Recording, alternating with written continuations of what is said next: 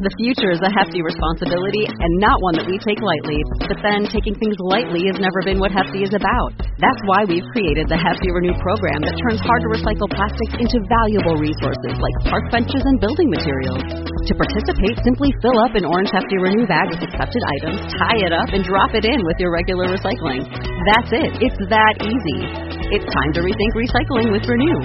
Particular valued resources may vary by geography. More info available at heftyrenew.com. This is Steve Woodruff, author of Clarity Wins, Get Heard, Get Referred, and you are listening to Authors in Quarantine Getting Cocktails. Hello and welcome to this hopefully short-lived series that will be airing in addition to the weekly Marketing Book podcast interviews.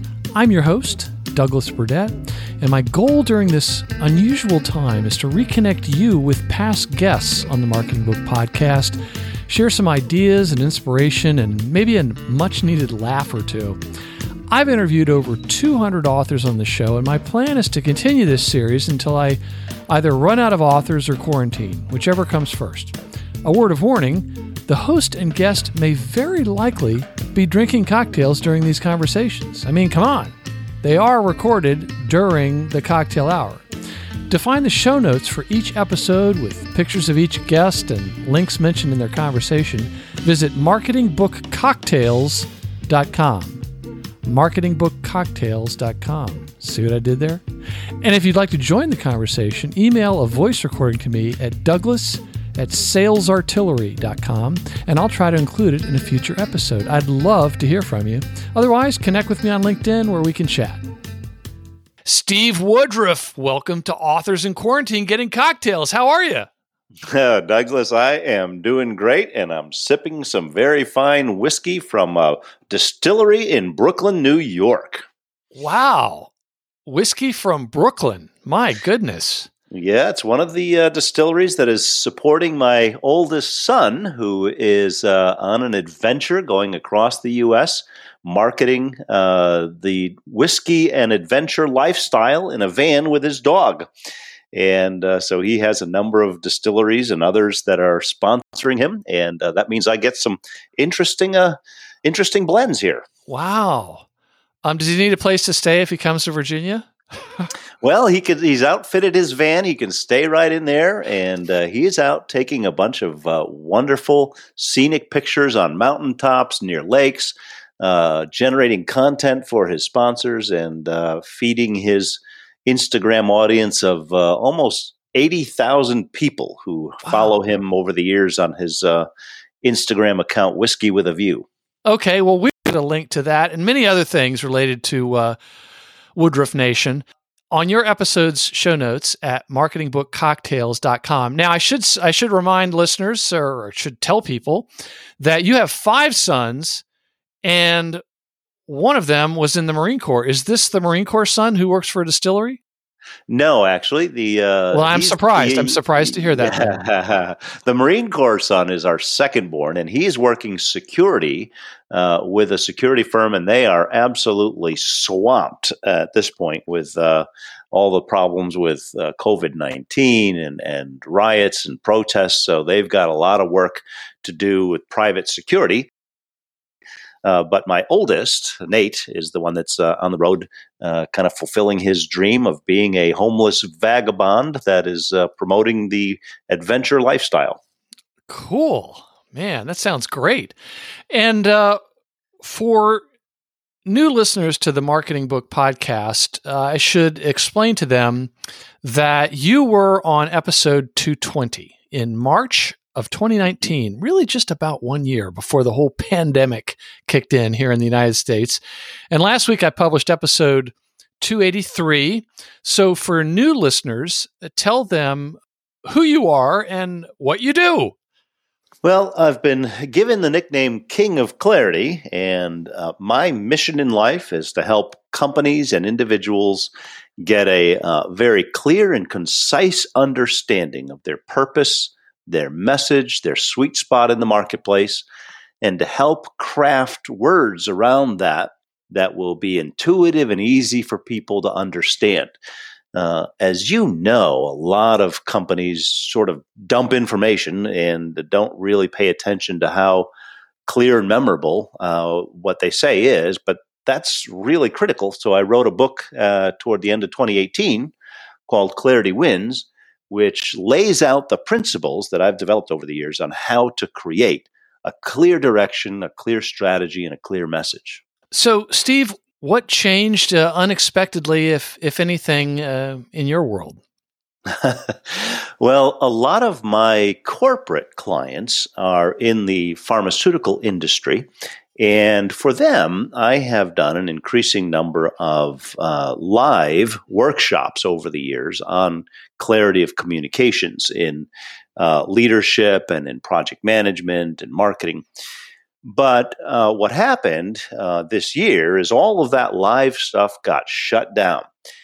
And I have had to re-architect many of my offerings on the workshop level or even the individual coaching level for a virtual world. And that surprisingly has opened up some whole new avenues that I wasn't able to approach before. So I am now offering to clients a series of webinars for their leaders on how to communicate, how to collaborate with clarity, how to network with clarity. And I'm beginning to think, after that first month and a half or so of downright panic of what in the world are we going to do, that this may end up really fundamentally changing my business for the better. I'm hearing that a lot these days from companies that didn't want to change to others that looked upon this as sort of the big reset and started to realize what the real solution that they provide. And I say solution because I know you hate that word, and we'll talk about that in a minute. But I remember in the interview, you talked about why it is so hard for companies to answer the question is central to your book. And it's one I already asked you, which is, so what do you do? Why is that so hard for people and companies? Well, I think a lot of it comes down, Douglas, to what I call the curse of knowledge, that all of us are very immersed in our own world, our own language, our own jargon. And many times we don't know how to put into simple, what I call human-ready terms, exactly what we do so that somebody who's listening to us can very quickly and intuitively grasp it. So part of the service that I provide is being an outsider, being someone that is not under the curse of knowledge for my clients, and trying to translate the value proposition, trying to translate the message into terms that a regular human can quickly grasp, and I call that the first moment of truth. The first moment of truth is, can I, within the first few seconds or minute, really get what you're saying? The second moment of truth is, can you embed it in my memory in a vivid way that I can then refer others to you? And that, to me, is kind of the holy grail of marketing, because we all know that referral business is the best business. So if I can implant into your mind, into your memory, what I do, who I do it for, and why it's valuable, then you can refer me. If I just sort of snow you under with a blizzard of words, there's no way you can know how to refer me. I remember from your book, because I haven't brought your book to my home, all the books are still in my office, which is collecting dust. Everyone fled the office. Let's be honest, Steve, to get away from me. But and I can't blame them. And after all these years, 16 years, I'm letting the lease go, but I haven't moved out yet because the landlord is only too happy to collect rent until the end of the lease. Hey, that's the way it goes. But I remember you explained something in the book that I have great difficulty helping companies understand, and it was your true fight is not against other businesses. It's right of your audience, which, and the most precious commodity of all, is attention. That's correct. What we're really up against, every single one of us, no matter what business we're in, what we're up against is the noise, an environment that is filled with distraction, with messages, with screens, with audio. And we're not competing first and foremost with another company that provides what we do. We're competing for attention. We're trying to get somebody to actually perk up their ears, listen to what we have to say. And what that means is that we have to craft our message in a way that gets through the brain's filtering system, because the brain has to filter out almost all the stimulus that comes in. It only wants to hear what's new and interesting and relevant, what's something that's got a what's in it for me. So our responsibility is to take a message and in a matter of 15 to 30 seconds, let somebody know why we are important and what we can do for them. And this is something most businesses have a great deal of difficulty distilling down to. It's so true. And you said we tend to carry around a delusion that people actually care about what we have to say. Or as David Meerman Scott likes to say, nobody cares about your product but you.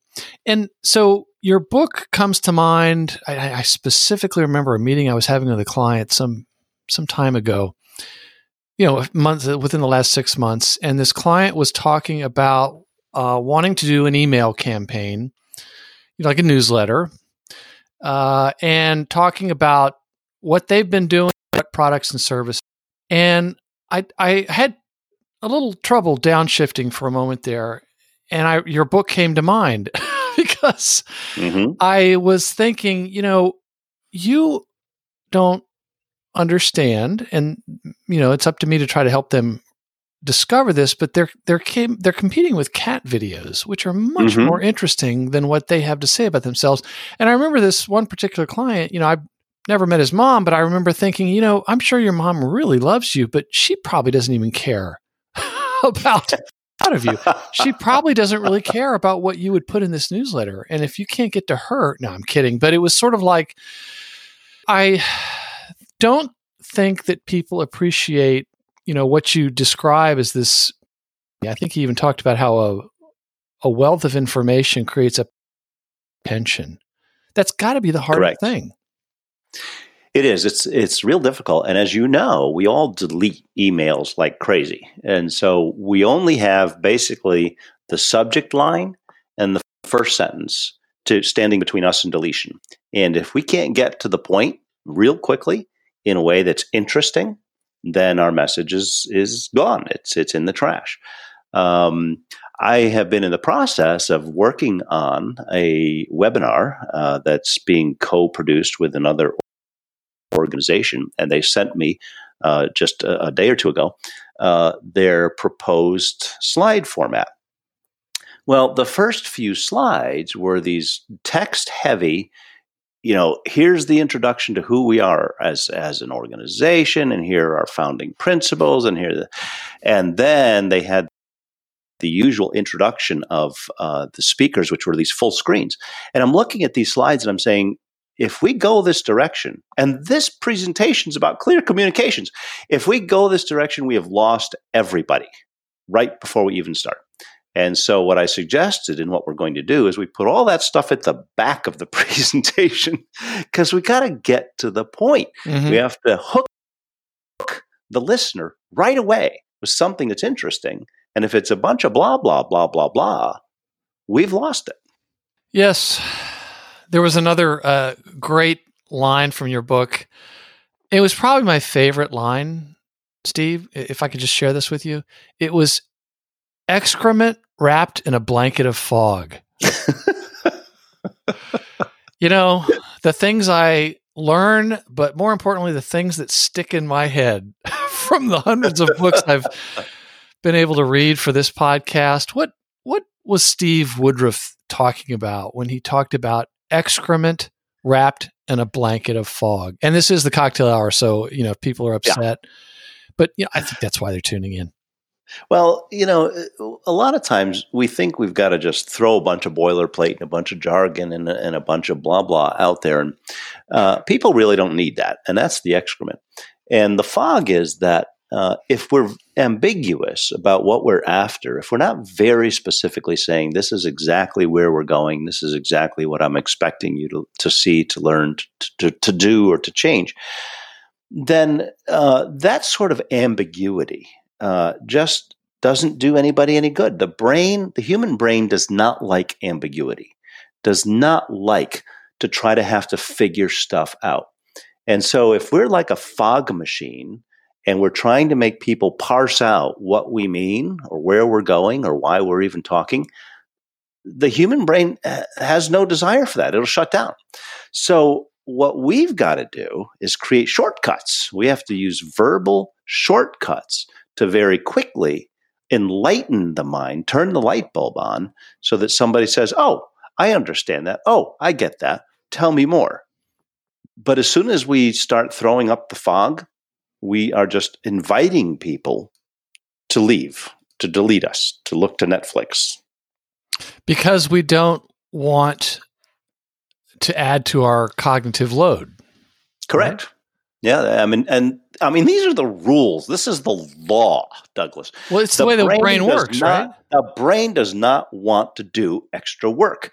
And if we approach our communications with that core understanding that my job is to make you get it without working, it changes everything about the way we design a website, the way we design an email, the way we do marketing, the way we network, all of it. The brain doesn't want work.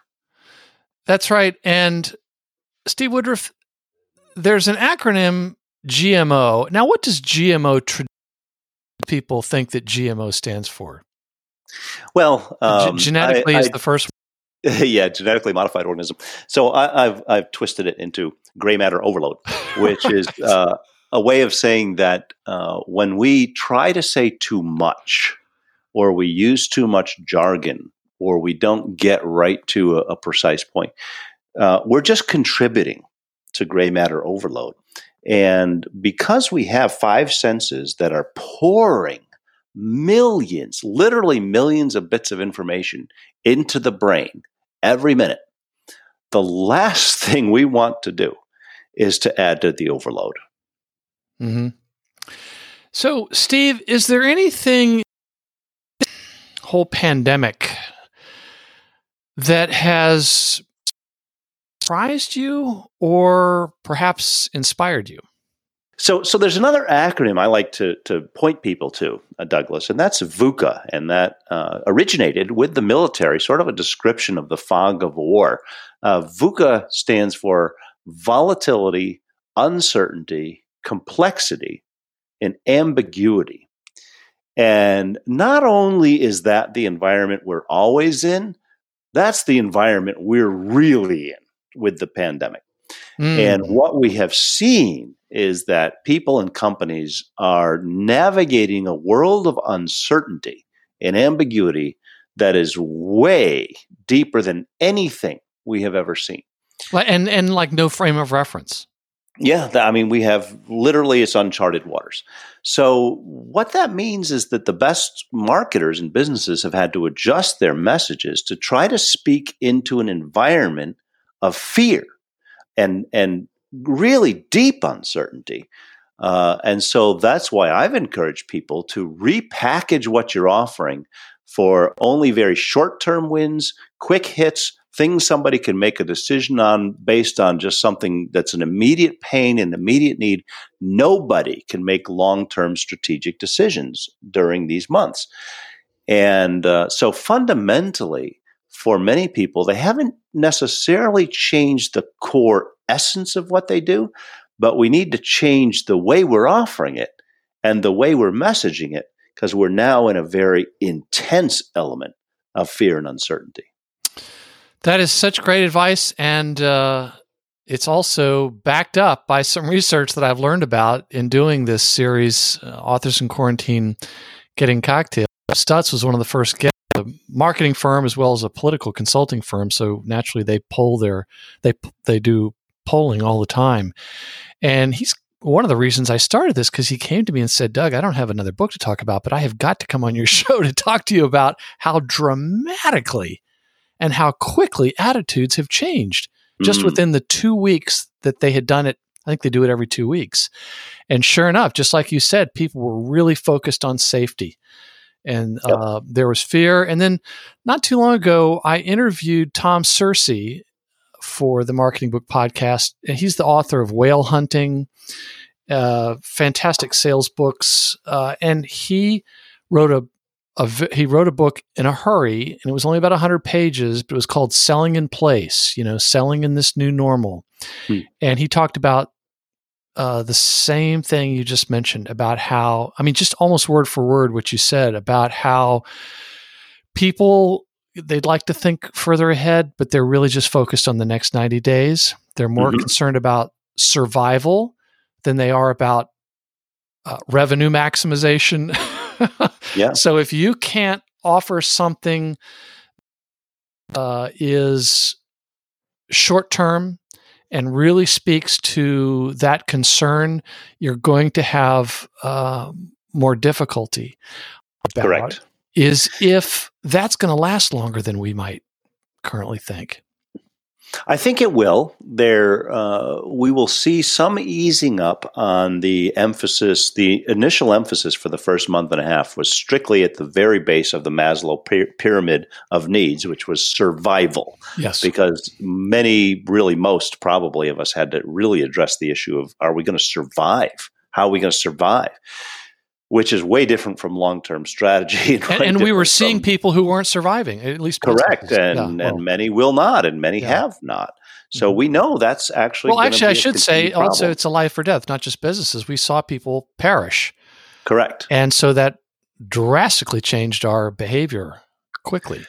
Yeah, I don't think we've ever seen as dramatic a shift and as widespread, really global a shift in the environment in which we lived in as this pandemic panic. So it has caused, I think, many of us to really question what we're doing in the short term and maybe in the midterm, and perhaps in some cases permanently in the long term. I know for many of my clients, they've had to virtualize things that they'd never virtualized before. Launch meetings that used to be, hundreds of people all in one place, and sales meetings and hiring practices that are being done virtually now, and coaching and all kinds of changes. And we're still in the midst of all of that change. And I think it will continue for a good bit of this year. And how have they reacted? Did they first think, well, we simply can't do it, and then they just figured out how to get around it? It all depends on the client. So my corporate clients that are in the pharmaceutical industry have enough resources to have sort of backed away from a lot of what they did commercially. All the reps kind of stayed at home. A lot of them have been working from home. They've had a tremendous amount of work to do to repurpose things. So many of them have done well. But other businesses have been on much tighter margins, as you know, restaurants and others where cash flow is king. And for them, they don't have the luxury of waiting it out. They don't have the luxury of making slow change.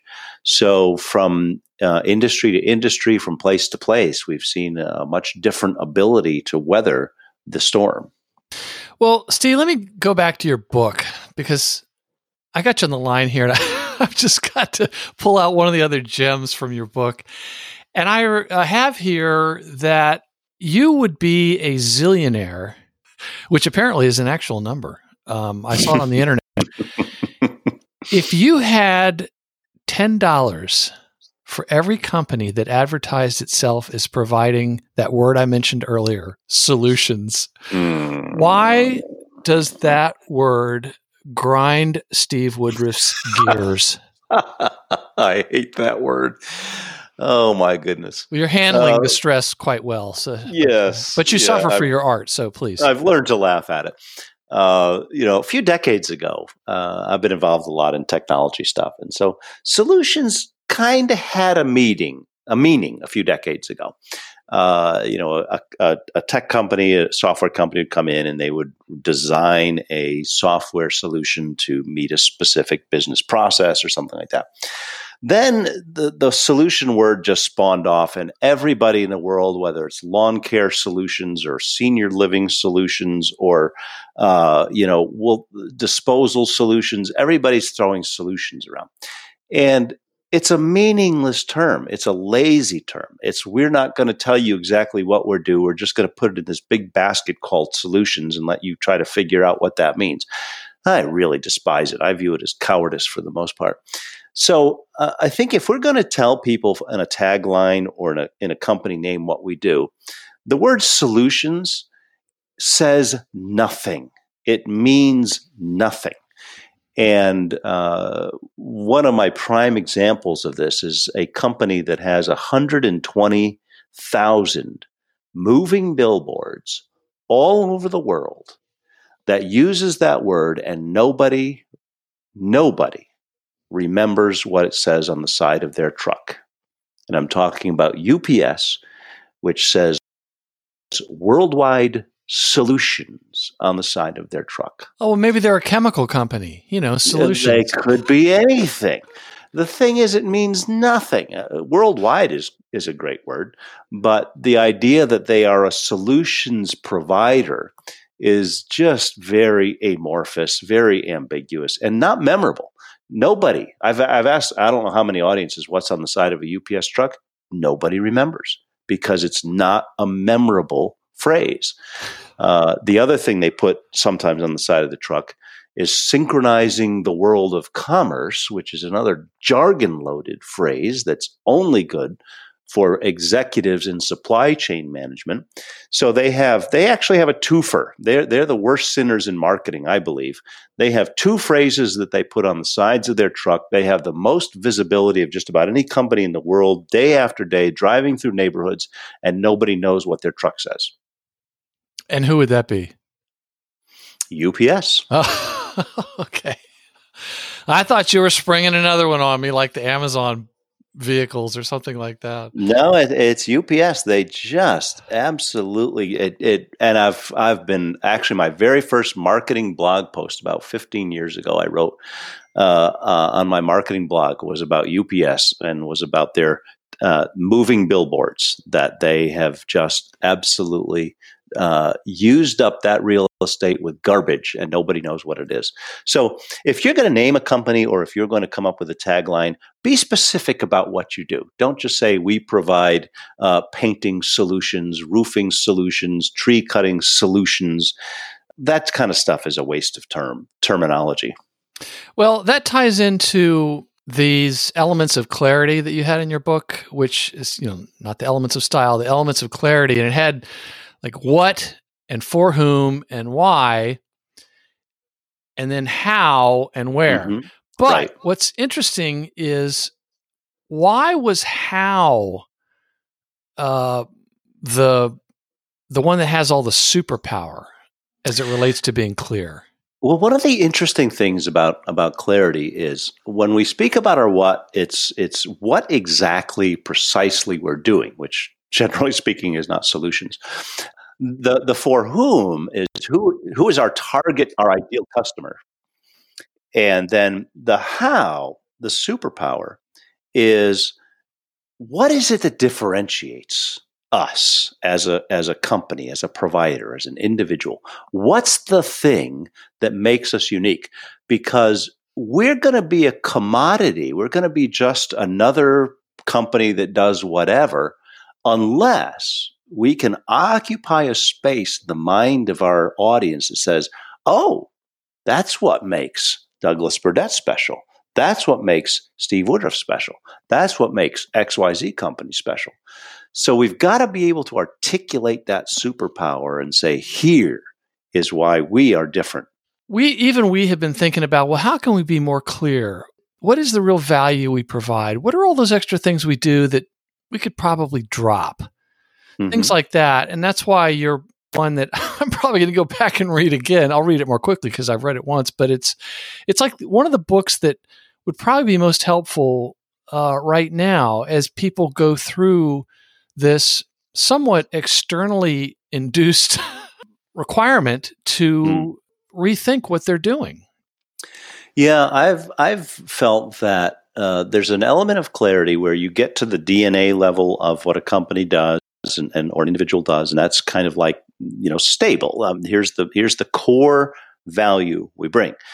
But when it comes to the specific offerings or the specific way that we provide it or the specific message, that can change circumstantially.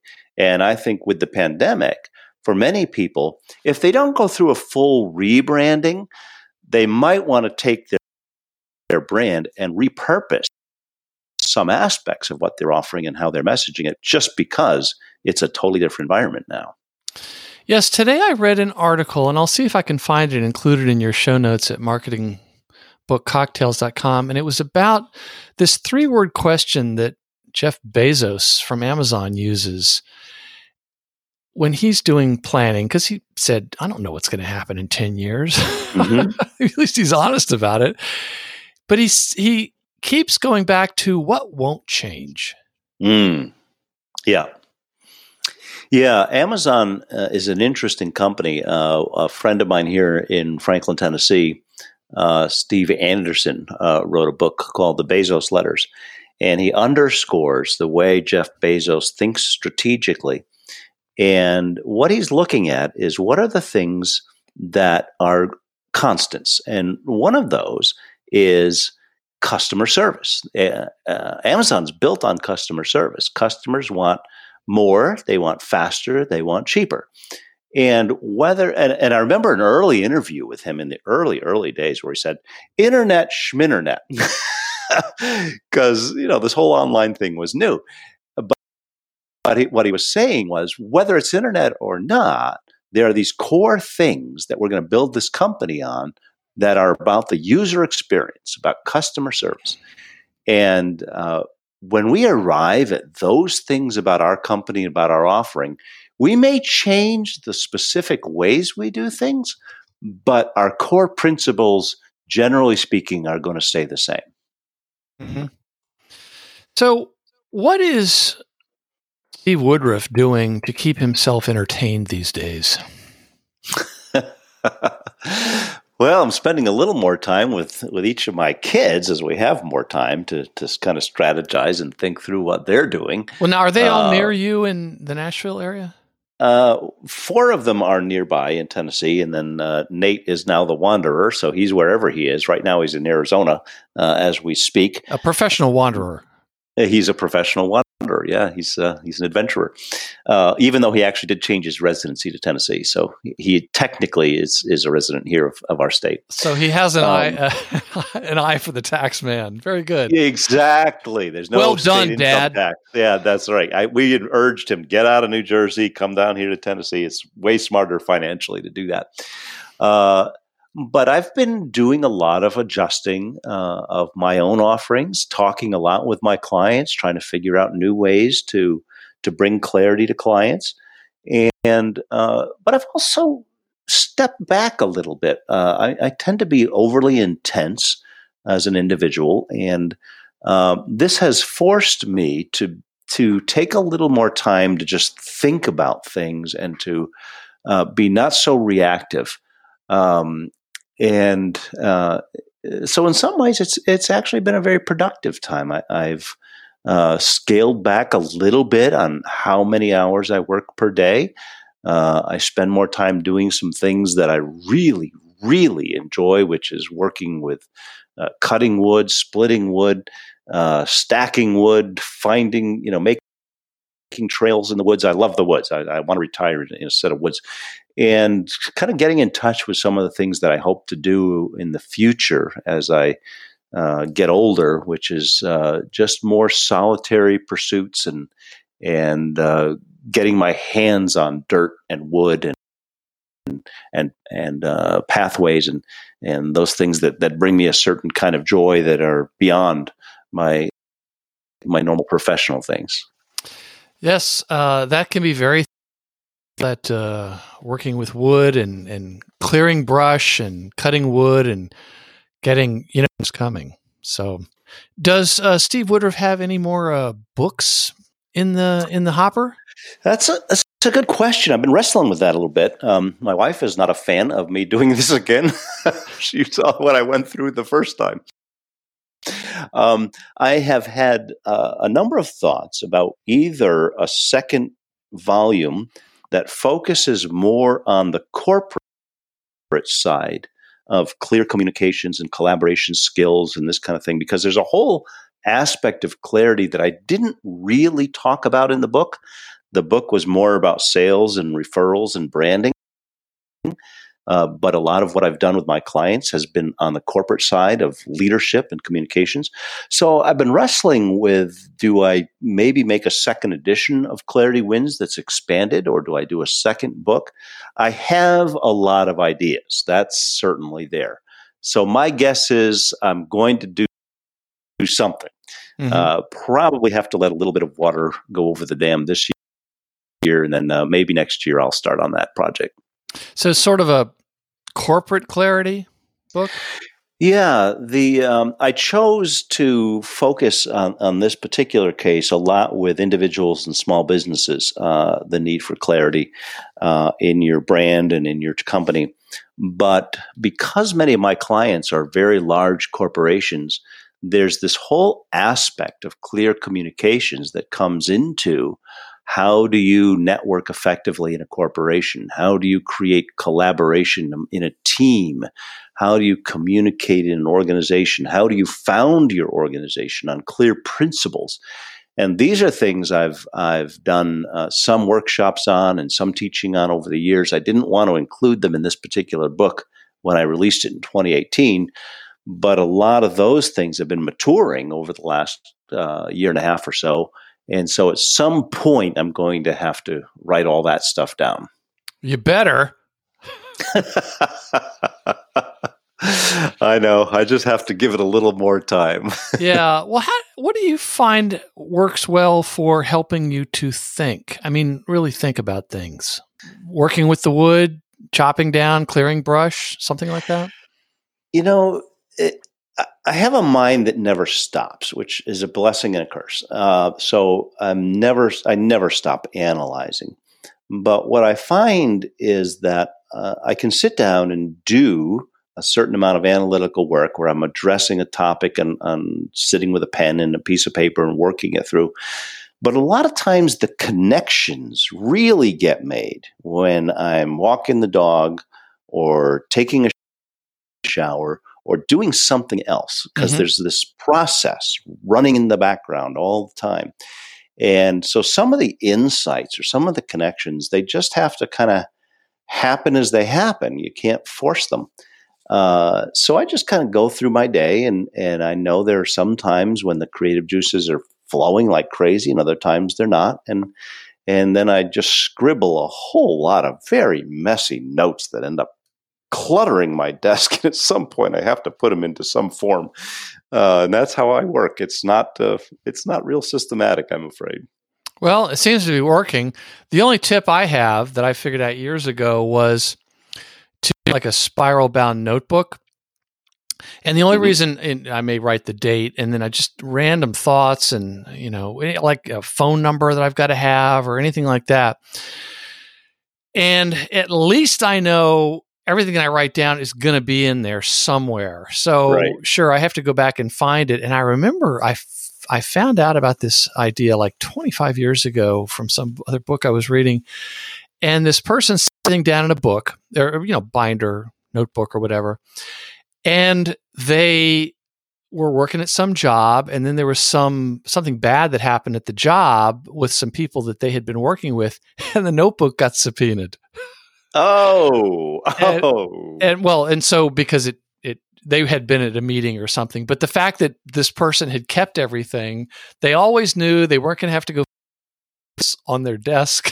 They weren't going to have to find it in some other place. So I now have like a footlocker full of these binders, these spiral bound that I've really never gone back to look at, but it's like, well, I don't know. I might need that phone number from 17 years ago.